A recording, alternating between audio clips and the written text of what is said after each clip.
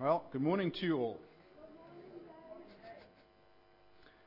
Let's just bow our heads and commit this time to the Lord. Heavenly Father, we thank you for your word. Thank you that you have not left us to imagine what you are or how you like us to behave, but you have given us this very specific and precious instruction. Lord, I pray that through the power of your Holy Spirit, that instruction will be set in our hearts so that we may be reflectors and demonstrators of your glory. In Jesus' name we pray. Amen. So, as we fill in some time before we start our next great series, I've chosen to go back to the book of James. I see from my computer that it's some 8 years since I was in this book, and you'll be pleased to know I'm not going to go through the whole thing. If you remember any of it, well done. But I have actually ended up substantially rewriting it, because whenever I go back to these things, I always wonder why on earth anybody stayed to listen to the whole thing. So we're in James chapter 4. Verses 11 and 12, if you can please turn there now. But before we start, I need to ask something very important. Is there anybody here named Muriel? No Muriels? Oh, your middle name's Muriel. Yeah, I've heard that. The reason for that is I'm going to take Muriel's name in vain, and I want it to be very clear that I'm not talking about a real person. Okay. Let's imagine for a moment that we are in a very commonplace situation. We've been invited along to dinner at a friend's house with a number of other people, and it's a marvelous meal, just like Kay Ross's lamb, if you've ever had that. There's a fantastic apple pie for pudding with cream, and then coffee and clever conversation follows. Everything is flowing along really nicely.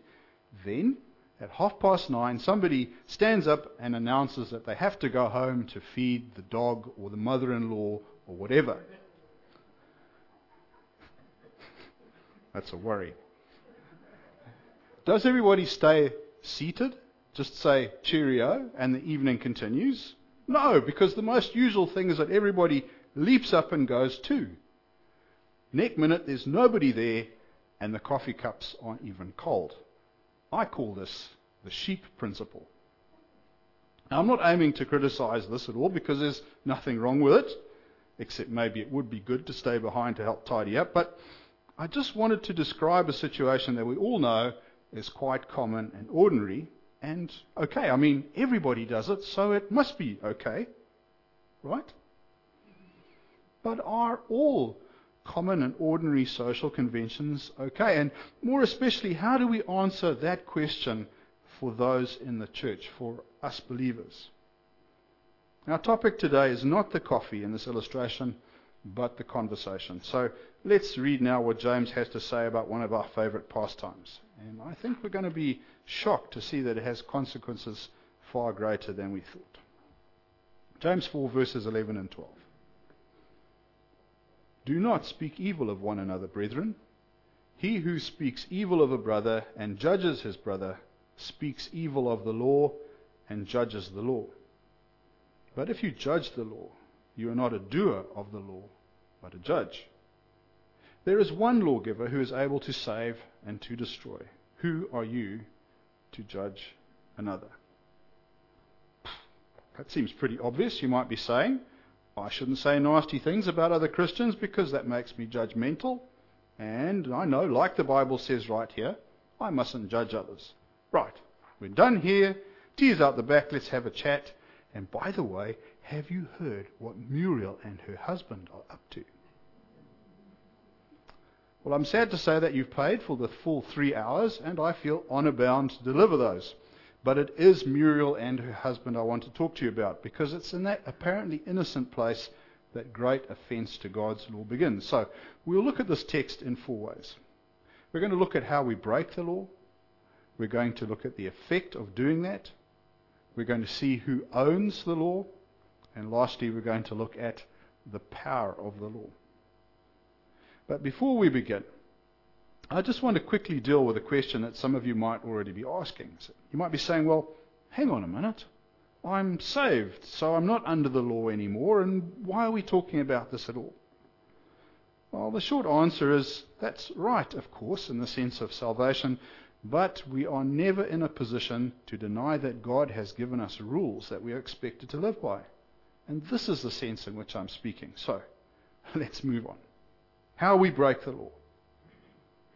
Well, of course, there's lots and lots of ways that we break the law, but the context for today's discussion about that matter is given to us right here in verse 11. Do not speak evil of one another, brethren. So what does that actually mean? Does it mean that I mustn't go around saying that Muriel is fat and her husband is stupid? Or do you know, maybe I saw Muriel visiting a fortune teller at the Gypsy Fair last week. Or maybe something really evil like Muriel is a witch and her coven meets every third Sunday to eat raw meat and howl at the moon. Well, maybe she does howl at the moon and so on. But how should I handle that knowledge? And what does it mean when I do? Whether imagined or real, this type of speech has two common names, although you'll see in the end they're pretty much the same thing. At the more extreme end, we call it slander, and on the gentler side, we just call it gossip. So that we can be sure that there's really not that much difference, we could look at the dictionary. It gives us these two definitions. Slander. A false report made maliciously to injure anyone, especially spoken to make false reports about. And then there's gossip. A conversation involving malicious chatter or rumors about other people. Now you can see that both involve this word malice. And that's a word that means wrong or vicious or mischievous motive to speak about others. So it's obvious that even before we apply the lens of Scripture to these activities, we can see that they must be wrong. But since we are talking about breaking the law specifically now, what does Scripture say about those things? Firstly, slander. How much time do you have? I've got a long list here, and we're going to examine every single one. No? No takers? It's a well-established principle that when we go to interpret Scripture as a guide for our actions, we always need to think about some things called context and frequency. So let me explain those. What does the text around what we are studying today say? Does it support or weaken the argument? That's context. And as for frequency, does the Bible say a lot about this thing, or can we only find one slightly vague reference to this matter? Well, I think we've answered that question because we can see from this very long list that there's no doubt at all that slander is bad on both counts. It's described as destructive, deceitful, deluding and devouring. Joseph, David, the Jews, Christ, Paul, Stephen, and early Christians are specifically named as having slander hurled at them. And who was doing the hurling? Oh, it's the devil, revilers, hypocrites, and false leaders. And none of those people is a group that I'd be wishing to associate with. Christians are warned against it. We are told we must endure it. That's notable. We must bear it, but not return it. And lastly, we must lay slander aside. It's very interesting because it gives me the picture of it being something that we're presently carrying, but it also includes this word aside. It occurs to me that if we just put something down in front of us, it's still there as a stumbling block. But if we put it aside as a deliberate action, then it's no longer in our way and we can just go forward without any difficulty. What wisdom God has put in His Word for us to find and act on. So let's be careful to consider what we say. Is it slander? If it is, then put it down beside you. Don't look back at it. Don't go back to it. And run your gospel race unburdened by that thing. That's settled. So we can go back to Muriel now. I must say, it looks like she's had one or too many pies, you know. Well, it sounds pretty tame, doesn't it? You know, especially if it's just a bit of goss between you and me. But both the dictionary definitions I gave you included that word malicious. Now, that might sound like an overly strong word that we don't deserve to have applied to what we say in general conversation with others. I mean, isn't gossip a harmless thing? Is it? In the same way that there was a long list in the Bible counseling against slander, I could produce exactly the same thing for gossip. Here's just what one of them from Proverbs 26 has to say about the subject. Where there is no wood, the fire goes out, and where there is no talebearer, strife ceases. As charcoal is to burning coals and wood to fire, so is a contentious man to kindle strife. The words of a talebearer are like tasty trifles, and they go down into the inmost body. Now, of course, there's lots we could say about this, but note this powerful picture of how just a little bit of gossip can be the root of a blazing fire, and how penetrating its effects are. They go right down to the inmost body. And this makes it certain for us that gossip is just as bad as slander as far as God is concerned. It's just our modern understanding of the word and our terrible tolerance of sin that gives gossip a better reputation. The truth is that neither are edifying activities for Christians to practice, and as we're going to see, they're very offensive to our Heavenly Father. I had a good think about this word malicious, because it's quite a harsh word. I tried to understand the attitude of my own heart to see if I was personally deserving of that term. And sadly, I am. If I'm honest, I have to agree that my motives for sharing things about other people are generally not too good. I do it because I want to seem special, to have information that other people don't have. Maybe just to fill a space in conversation. And I think that's outrageous. What a waste of somebody's character that last thing is, just to fill a space in conversation. It's like opening up their life wallet and then taking stuff out without their permission. None of us would like that done to us. So why would we do it to anybody else? But I do.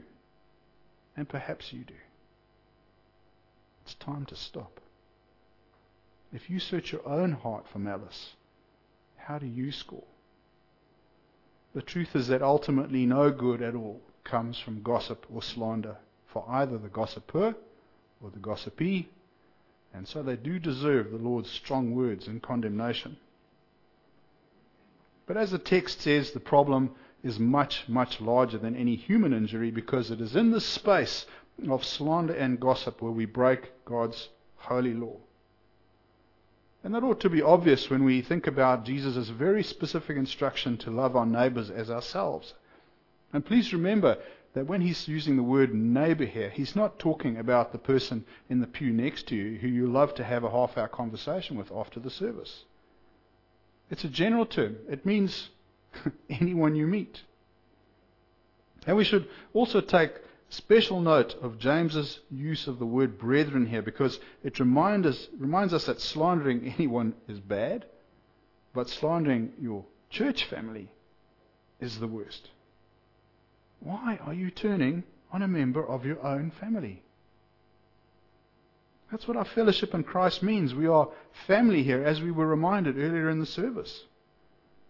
What example is this of the love that we are supposed to be known by? Our next point is, what is the real effect of breaking the law? Let's look at the text again. He who speaks evil of a brother and judges his brother speaks evil of the law and judges the law. But if you judge the law, you're not a doer of the law, but a judge. So the real consequences of slander are huge, because it sets us up in opposition to the law, and it makes us a judge of the law. Before I go into talk about that in more detail, I want to clearly state that James is not suggesting that we shouldn't carefully and prayerfully approach a Christian brother or sister who is sinning and help them with that sin. It's not that kind of judging he's condemning, because we are specifically instructed to do this work elsewhere in Scripture. But if we do that, we need to be absolutely certain that the sin that we are thinking of is not one defined by legalism, something like women wearing the wrong kind of lipstick in church or men wearing shorts to our service. I happen to have a personal interest in that latter thing. A legalistic motive means that we're using man's standards and not God's. And that makes us judges of the law, like James says here. The effect is the same. When we become judgmental of God's law, we're behaving as though it's not good enough, that somehow it needs a bit of topping up by us to make it work properly. What nonsense! God's law is perfect and complete, and it doesn't need any help from us. We should be very careful to avoid ever thinking that we can do better than the Lord. James is taking us to a place that we probably don't spend enough time thinking about. For example, I've dished out that juicy little tidbit about Muriel. The listener is very clearly impressed by my amazing knowledge and storytelling prowess. So, do I stop there? No. I think, what can I say next that will keep them thinking that way? That's a level we often do this stuff at, but we really ought to be thinking past our own selfish motives to consider the bigger picture. What are the eternal consequences for our actions? How is God glorified by my speech? Is what I'm doing telling the gospel story? We may be aware at the time that what we're saying about Muriel has the power to hurt her, but it's not our specific intention, at least I hope not.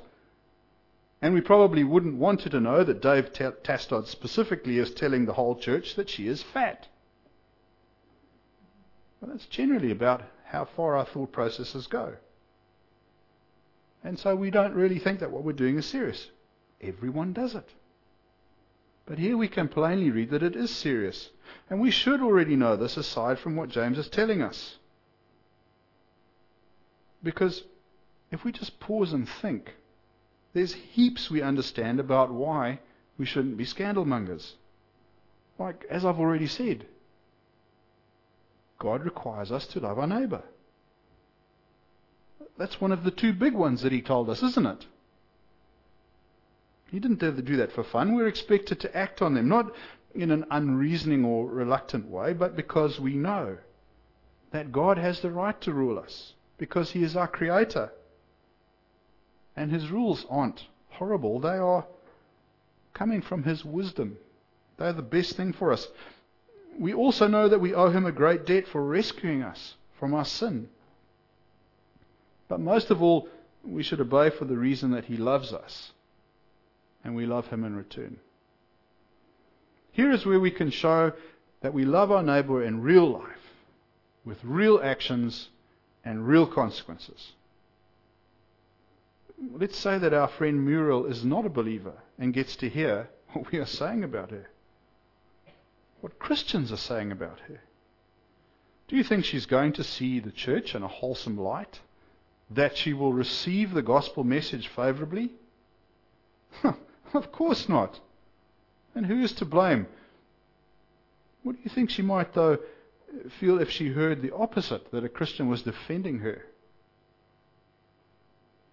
Now, of course, these are very important points, but we mustn't get away from this matter of judging the law. That when we act in ways that don't show love for others, we're doing something more than just disobeying God. We're actually making our own judgment and thereby rejecting God's instruction. We're saying we know better than him. We don't think much of his laws, and we are denying those attributes that make him sovereign. Who do we think that we are? How could we possibly imagine that we, as sinful humans, could improve on God's perfection and take his place of sovereignty? You know, that's really big time sin. I stand convicted by James' words. I'm horrified because I know I do this a lot. I must stop. I must remind myself who owns the law. Who determines that what we should rightly do and say in any situation? Is it Christians? Is it all mankind, or some combination of the two? Is it an unknowable higher power, some sort of all-encompassing cosmic wisdom? The void that binds, as I once read in a science fiction book. No. Of course, the owner of the law is God. The eternal God, the everlasting God, the God of glory, God in heaven, the living God, the King, Ancient of Days, Creator and Maker, Sovereign Lord, God Almighty, God of hosts, Lord God Most High, great God. He has many names, but one character. And that is why James says there is one lawgiver. One lawgiver. That's crystal clear then. Yeah? But it isn't always that way. Humans have this worrying love of challenging authority that we explain away by using words like independence and initiative, which are good things to have in their right context, but they shouldn't be used as camouflage for plain old willful disobedience. But we know we are guilty as charged. What can we do about that? Because if we don't do anything, it's surely not going to help poor Muriel today. So, here are a few on a regular basis. And although we've been talking specifically about slander today, they have much broader possibilities. If we use them honestly and often, the answers will help us to see where we need to change. And as you consider them, I want to say, don't think we or you or them. Think I and me. Make them personal in nature. So firstly, think bigly. Do I always recognize God as eternal, everlasting, glorious, righteous, holy, living, the King, Ancient of Days, Creator and Maker, Sovereign Lord, God Almighty, God of hosts, Lord God Most High? Do I acknowledge Him as my Master in all that I do? Is He big enough for me to give the proper respect? The fear of the Lord, as Scripture says. Secondly, think, who's the daddy? Do I appreciate that God, as the owner of the law, has the right to decide the rules for my life, to enforce them, and to determine appropriate punishment for breaking them? Do I recognize that I cannot and should not add or subtract to any one of them? That the Lord's statutes are perfect, complete, and sufficient in every way, just as He made them. Therefore, since I do not have His qualifications, who am I to judge another? We know that God has given us a conscience to remind us of His law. It burns and pricks at us continually when we're disobedient. So isn't it a bit bizarre that when the most obvious thing to relieve that pain is to repent and obey, instead we try to change the rules to suit ourselves? It's just like watching two kids arguing over a game. We've all seen it. That's not fair. That's not in the rules. Well, that's how I play it. God isn't impressed by our rules, since He is the ultimate and only example of righteousness. There's nothing we can add to that, and we can't imagine that we can take His place. He is the rightest of right. Living our lives as though we know better is self-deception, because a time of judgment is coming, and our own interpretation of what is right or wrong will be absolutely useless then. Thirdly, think in the square circle. Am I really clear about just who my opponent is when I choose to be disobedient? Do I recognize that it's really God that I'm going head to head with? And do I think I can actually make any progress against the one who made me and everything else? It's not like when the person in the pew next to you turns and says that they want you to do this or that? Maybe something you don't really want to do. In that space you might respond, well, can they make me? Can I fight them? Well, maybe you can prevail with a human, but you can't fight God. It's futile and you will lose. But on the other hand, perhaps that person next to you is one of integrity and wisdom, and so you will cheerfully obey. They have that special strength of character that convinces us that it's safe and right to follow them. And that's how we can be certain that it is with God. It is safe and right to follow His law. Fourthly, think underfoot. Am I certain of the ground that I stand on at all times? Is my footing the rock of Christ, or is it that shifting sand? You know that feeling when you go and stand in the surf on the sand, and the sand's always being washed under your feet? Is that where you are? Or are you on the firm ground? Will the giver and enforcer of the law that I am under apply it in the same way to everyone? Doesn't matter who they are. Is the law that I am under going to be constantly tweaked to reflect new circumstances, or was it so well done in the first place that it's going to stand exactly the same way forever? In common with other democratically elected governments, we have a body of men and women whose business it is to determine the laws of our land. And while they do argue like children a lot of the time, the outcome of their debate is usually good. But one thing is certain, the day is coming when, thanks to political or societal differences, the law they made is going to change. There is no real stability in the long run. But God's law isn't like that. It reflects His character. It is perfect. It is made once and it stands for all time. And we can rely on it to be applied equally to everyone, and that the punishment for doing wrong or reward for doing right will never change. When we recognize the perfection of God's law, it should be an encouragement to live it. So praise God for His law and the stability that it promises. Fifthly, think double-sided. Do I understand that this isn't just about me? Because the Lord has feelings too. He isn't someone who's distant or passive or disinterested. Do I realize that any time He might act to encourage me to change my behavior?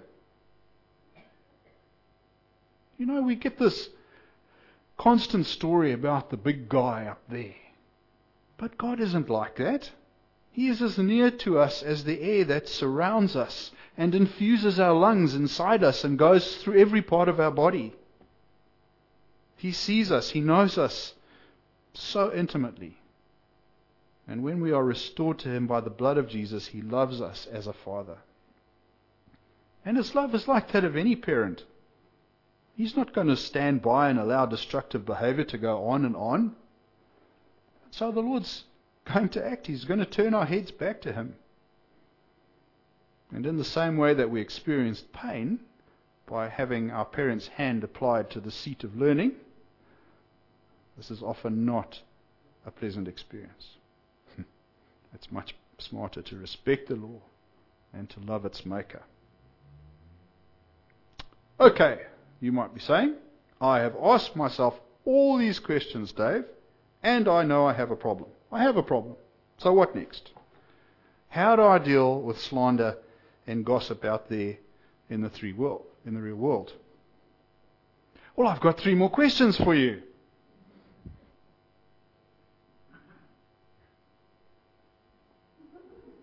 There we go. Ask yourself these things if you're tempted to slander or gossip. What good does it do your brother? What good does it do yourself? And lastly, what glory for God is in it? Aren't these questions great? Don't they just penetrate to the heart of the matter? So I want to encourage you, if you can answer all 3 of these positively, then go ahead and fill your boots with gossip. But I kind of find it hard to imagine how you might do that. I've often been in situations where Christian brothers and sisters are asking how they can make a difference in their work and social environments, to be seen as believers, to be different. Well, here's a great way. Just refuse to participate in slander or gossip. Say, I'm sorry, but I don't do that. If you hear it, if possible, reproach the slanderer. I don't mean you have to take out a stick or a Bible and bash them with a thing. Just, come on, mate. You wouldn't like anybody to be talking about you in that way. If you come upon something that's really interesting, that you think somebody might like to know later on, don't keep it. Put it aside. Move on. You can pray for someone who is slandered. If you have slandered someone, if possible, you should go and make things right. You should go and apologize to them. Ask for their forgiveness. But before you do that, you should do the same thing with God. We must always be on our guard because the ground underfoot is always slippery. You know, during sermon prep, I often think about the old illustration of why pointing a finger at someone should always be done thoughtfully. Because there's only one finger sticking out in their direction, but there's three pointing back at you. In the sermon, I've had the full three fingers because I know I'm guilty too. It's very easy to see the faults in others, but not in ourselves. We need to think 3 times as hard. It might be hard to stop, but God has called us to something higher, and He has given us both the means and the motivation to get there. Okay, we've been going for some time now, but there's still a little way to go to finish the story because we still have to deal with the power of the law. So let's read the whole of verse 12 again. There is one lawgiver who is able to save and to destroy. Who are you to judge another? Well, it turns out that once again I'm going to stray a little bit here because James's main intention is to remind us why God is the only one qualified to make the law. But I'm so drawn to the picture that's also included here of consequences and of the gospel. Consequences. It's a word and an action that we seem to be trying to remove from our society. For example, name suppression, community service, home detention, and many other good ideas are often manipulated by the cynical to avoid real consequences, the kind that really encourage us to make change in our lives. But God is not bound by political correctness. He has 2 promises for us and the power to fulfill them, to deliver consequences. The first is that if we sin, and we all do, we break God's laws, if we do not repent and accept the saving blood of Jesus, then our ultimate fate is definitely going to be unpleasant. That's a destruction bit here. Jeremiah 25:30-38 contains a chilling and vivid description of God's wrath against sinners. It's quite long, and so I'm just going to read a few verses. Behold, disaster shall go forth from nation to nation, and a great whirlwind shall be raised up from the furthest parts of the earth. And at that day the slain of the Lord shall be from one end of the earth, even to the other end of the earth. They shall not be lamented or gathered or buried. They shall become refuse on the ground. Imagine the whole world being judged by God. I would not wish to face such power and anger. Would you? But we do have a choice, friends, because James also reminds us today that God saves. What does He save us from? Well, Scripture often speaks about how sin brings about separation from God.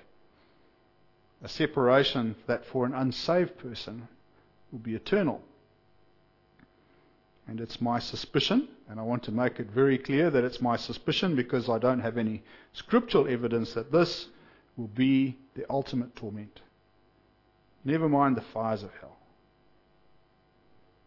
Imagine that you die and you go to meet God. At that moment, when you are face to face with Him, you will experience the full realization of the relationship that He intended for you and Him. God's perfect love and acceptance as His child. You can fully see it. You can fully feel it. And you finally understand the enormity of His promise for those who are saved by grace. Imagine that moment. And imagine how much you will long for God's approval. But then in an instant, you are confronted by your sin and you realize it's full offense and shame. Think about how much pain that will bring when because you have not accepted Jesus as your Savior, God angrily dismisses you from His presence forever. Think about what you will have lost because you're going to be able to think about it for a very long time. But there's another possibility, and it's down to you in the end, a decision that you could make today. All that stuff I've already described is the same, but as you stand there in shame, Jesus steps forward and He says, Father, this one is mine.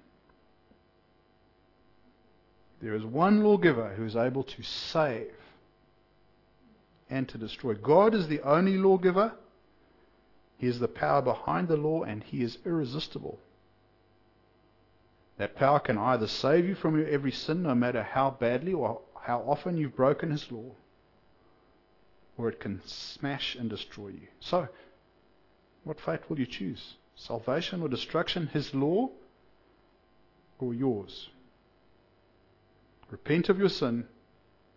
Accept Jesus as your Savior today, and He will claim you as His own. Turn your back on His offer, and you have made your choice. Let us pray.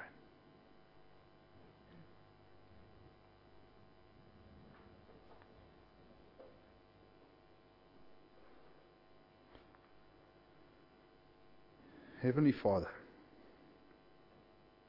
it's very sobering to think about the reality of your law. But it is so uplifting and encouraging to think about how we are saved through Jesus. Lord, we thank You for making that possible for us, for the great sacrifice that You made to bring salvation to us. Thank You for Jesus. Thank You for Your Holy Spirit. Thank You for Your love. Thank You for Your salvation. And Lord, we pray that there may be someone who hears this and responds. In Jesus' name we pray. Amen.